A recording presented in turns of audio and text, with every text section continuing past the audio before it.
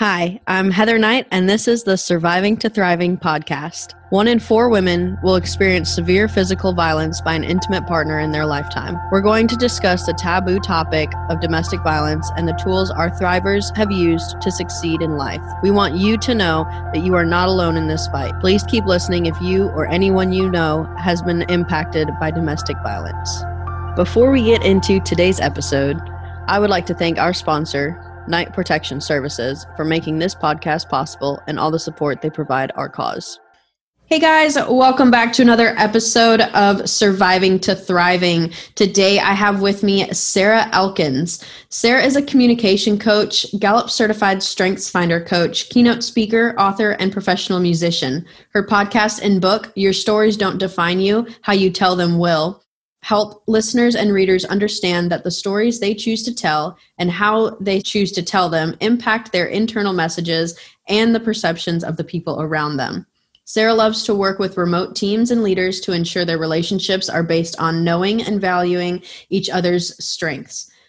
She knows that the key to satisfaction and happiness in life is healthy relationships, and the keys to healthy relationships are self-reflection and communication. Her ultimate goal is to help bring self-reflection and positive intention to the workforce in her work as a communication and public speaking coach and as a keynote speaker. Sarah, welcome to the show. Thank you, Heather. It's a pleasure to be here. Definitely. I'm excited to get into our conversation and learn a little bit more about you. And starting with that, we'll start with, what was it like growing up and how was home life for you? That's a kind of a weighty question, isn't it? I actually grew up, I moved around a lot. I went to 4 different elementary schools, from Denver for kindergarten, first grade, LA for half of second grade, and then shifted schools from my neighborhood school into a downtown school in LA, and then moved to Colorado Springs and finished junior high and high school in Colorado Springs. So I was raised in a pretty traditional Jewish household, and I'm trying to think of a story that really demonstrates kind of how I grew up. Middle school was horrible for me, just like it was probably horrible for everyone else. But what was interesting was my father was later diagnosed bipolar. And I was 20 or 21 when my father was finally diagnosed. But I remember this moment. I was 15 or 16, and I was at my friend's house, and her parents were still married at the time, and they were in the kitchen with us, and the mother had left the cabinet door open, and the father had stood up and hit his head on it. And I remember tensing up. As I mentioned, my dad was bipolar, so there were things that would really set him off, and he would scream. I mean, he'd get really, really angry with smoke coming out of his ears, kind of angry. And everybody would cower when he'd get like that. And he was never physically abusive, but it was really awful to witness that temper. And I remember when my friend's father hit his head, and I tensed up waiting for a barrage of insults and anger toward the mother. And he just said, "Ow, that hurt." And I remember her saying, "Oh, sorry, I should have closed that." He said, "Yeah, it's okay. I should have looked where I was going." And she hugged him and kissed him on the head tenderly, all this compassion. And I remember like feeling my shoulders drop and go, "Whoa, that was weird." And it changed everything about how I saw my parents' relationship. And it changed everything about what I wanted in a relationship. Because at that point, I had decided I would never get married and I would never have kids. And seeing that the behavior in my household of the anger wasn't all there was, that there were other options, that relationships didn't have to be like that, was really an aha moment for me. So that's kind of it. My father was an incredibly loving and compassionate human being, and super generous, totally charming. And we lost him 6 years ago, and I miss him every day. Growing up with somebody with bipolar, especially non-diagnosed bipolar, was a challenge for sure. Yes, I can imagine. So I have a sister who is, severe depression, anxiety, to the point where, it was it was hard growing up for sure. So I definitely understand, mental health in the household and having to learn how to navigate, living with that. Yeah. So you said that this happened in middle school, and that was kind of like that aha moment. So how did that reflect in, high school and, possibly, those potential relationships that you had in high school? How did that completely change that dynamic?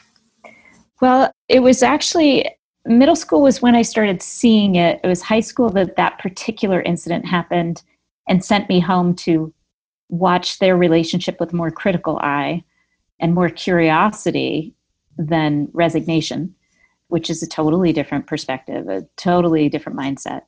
And then I really didn't start dating until I went out with a few people in high school, but mostly I really didn't date till college. I was kind of shy, and it was strange, but it wasn't until college that I started really dating and going out with guys. And I remember I had decided I was a 3-date woman because after 3 dates, I knew whether I was going to want to go out with them again. And most of the time it was 1 or 2 dates, but 3 dates was the maximum. And then I'd start pushing them away.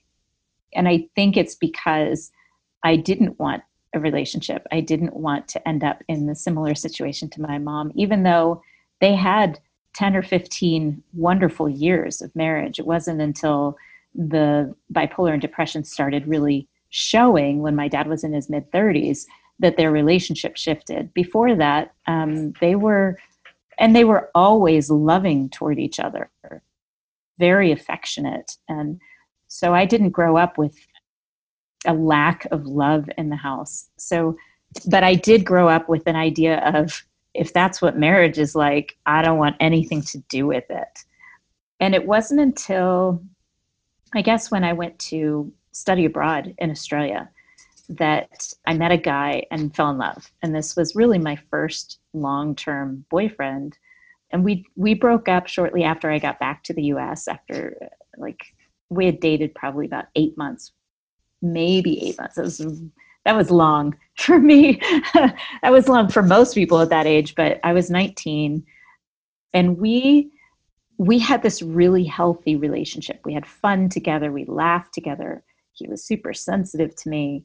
And I realized that relationships are okay and that I didn't have to be scared of them. I didn't have to hold back. But I also believe that when people go for a traveling thing like that, where you actually have a time limit, where you're going home in 3 months or 6 months or a year, I think it's easier to fall in love because you are giving yourself an out at the very beginning. So as much as at the end you're like, oh, I don't want to leave, and you try to keep things going and you have this long distance relationship, but I think subconsciously it's just much easier to fall in love when you've already given yourself a time limit and a boundary that you've set. But it was a great awakening for me to what a healthy relationship can look like. And to this day, Nick and I are close friends, and he and his wife spent time with me and my husband years later here in Montana. They came to visit, and so we're still very close friends. I'm still close with his family. But that was definitely kind of the awareness of, oh, okay, this isn't all horrible. Yes. And, that was going to be, one of my questions of, I know that you are married now, but having that moment in high school of, I'm never getting married, I'm never having children. And then, we know you today and you're married. And so that was your aha moment of, okay, this is okay. This is, mm-hmm. Something that I can potentially handle having. Right. But, I was terrified of commitment, and I still have issues with what I thought I was referring to being afraid of commitment up until just probably about 5 years ago. And I just turned 50 this year. And it took me to be 45 before I realized it's not commitment itself that makes me uncomfortable, because that's a personal choice. You choose to be committed to somebody or something. And as we've talked before, Heather, in a previous conversation, I believe that when we make a commitment personally, we get to choose that person every day. And again, choice is a really important aspect in my life. I'm fiercely independent. And what I realized is it's not commitment that freaks me out, it's obligation. And I think of the difference being commitment is a choice that we make and we have to remake every day, where obligation is something that's put on us by external forces. And I don't know if it's an Aries thing or if it's a middle child thing or if it's just me, but obligation just makes me bristle. I mean, I think about, when a cat gets upset and their tail goes up like a bristle cone. That's what happens to me when I feel like I'm being obligated by an external force. And I think that's why my husband and I live at least 1,000 miles from our nearest family member. But it was after that relationship with Nick in Australia that I still had decided that I wasn't ever going to get married because it hurt too much to break up. But when I met my husband, we had gone out a few times and I knew that this was something I really appreciated. He showed me every day how much he cherished me. From the first time I spent the night at his apartment, we lived in Washington, D.C. when I met him. First night I spent in his apartment, he came in to wake me up with a little espresso cup. We have an espresso maker, and that's all we've ever really had in our homes after 25 years together. But he brought me this little espresso in bed. He knew exactly how I took it. And then he left me to wake up slowly, which is something that I treasure. I love my alone time. But I had this coffee, and when he went back into his living room, he started playing his acoustic guitar. And I woke up to that sound. And we had been dating. We had had one major fight. We had been dating from late April. We had a major fight in late August. My sister had come to live with me that summer. And after I took her to the airport, I got back to him and we had this major argument about stories that I was sharing.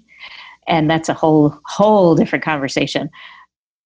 But after that, we were together, because I figured if our relationship could withstand a fight like that, then maybe it was worth continuing to try and see what happened with it.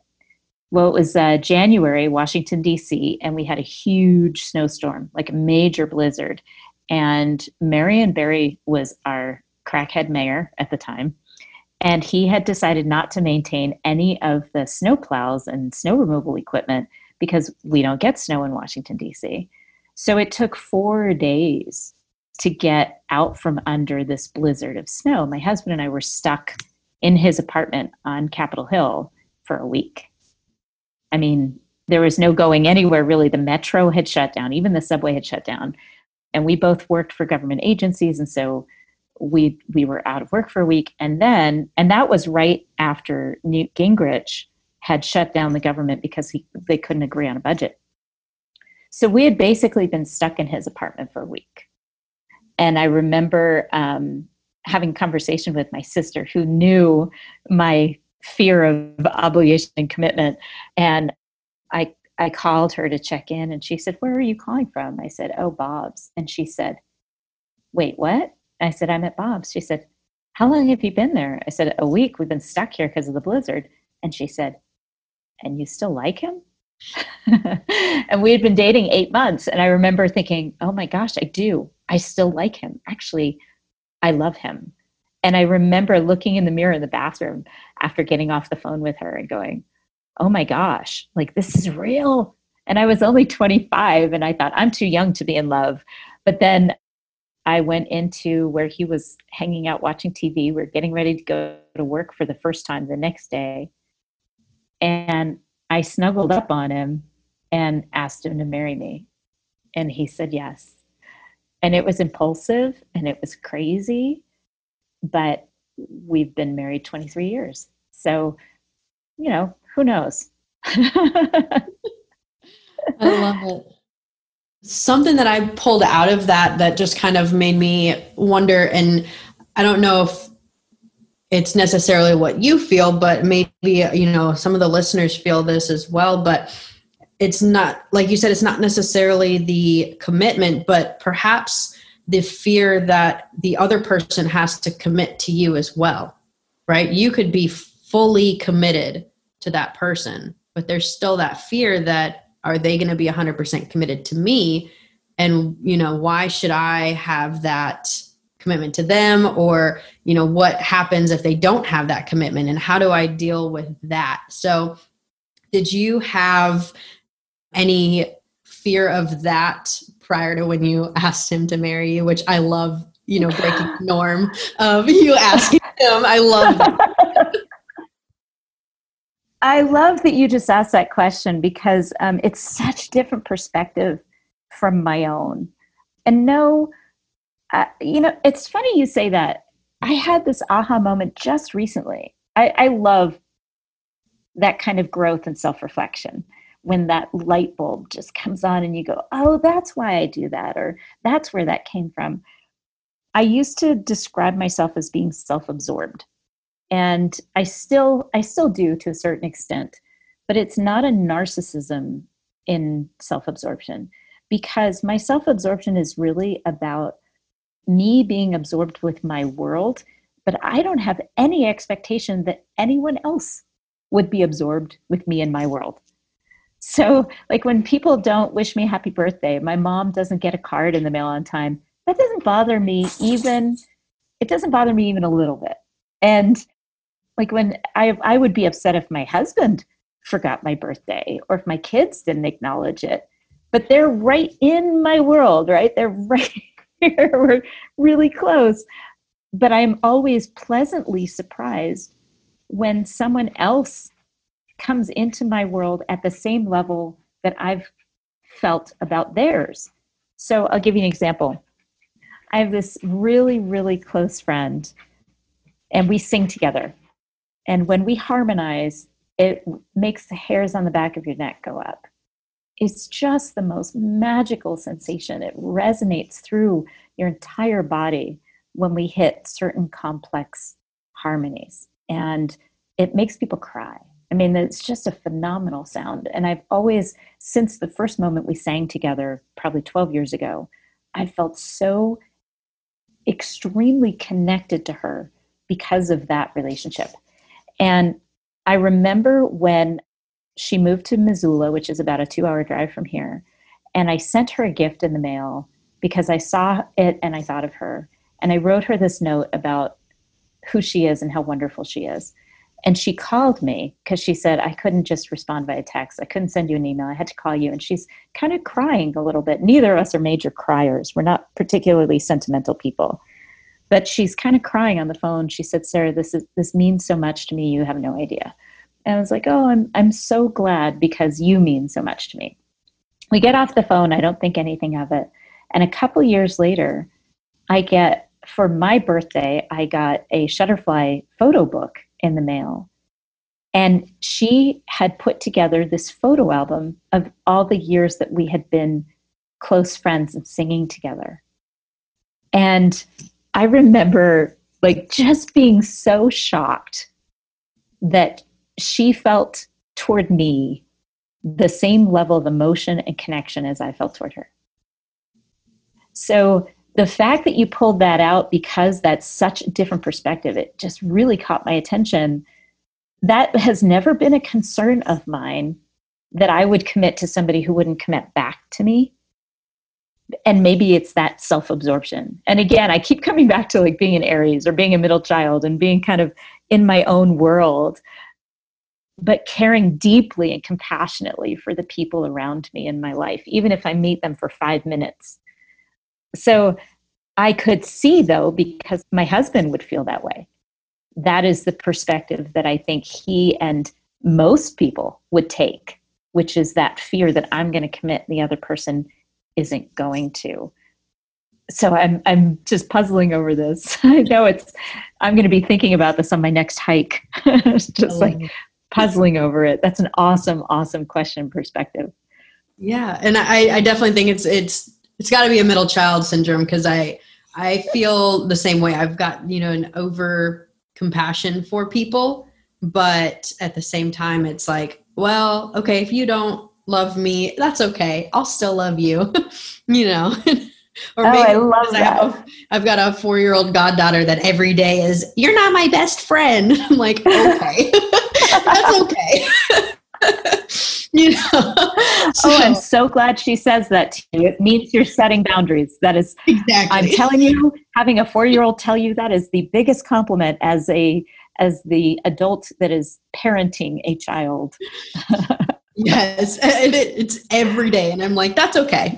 Or you're not invited to my birthday party because she's learning that her birthday's coming up. So it's all that. I'm like, well, if I'm not invited, you're not having one. So good luck. That's okay. Oh, but yeah, but I definitely think that, you know, there are the certain people that have that. You don't need to give back to me for me to love you, but I definitely don't think it's the norm. So I definitely wanted to bring that up and ask you how you thought about that.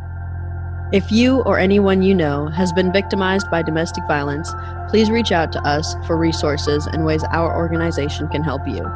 You can find us on social media at 2ThrivingATL, TO Thriving ATL, or online at twothriving.org.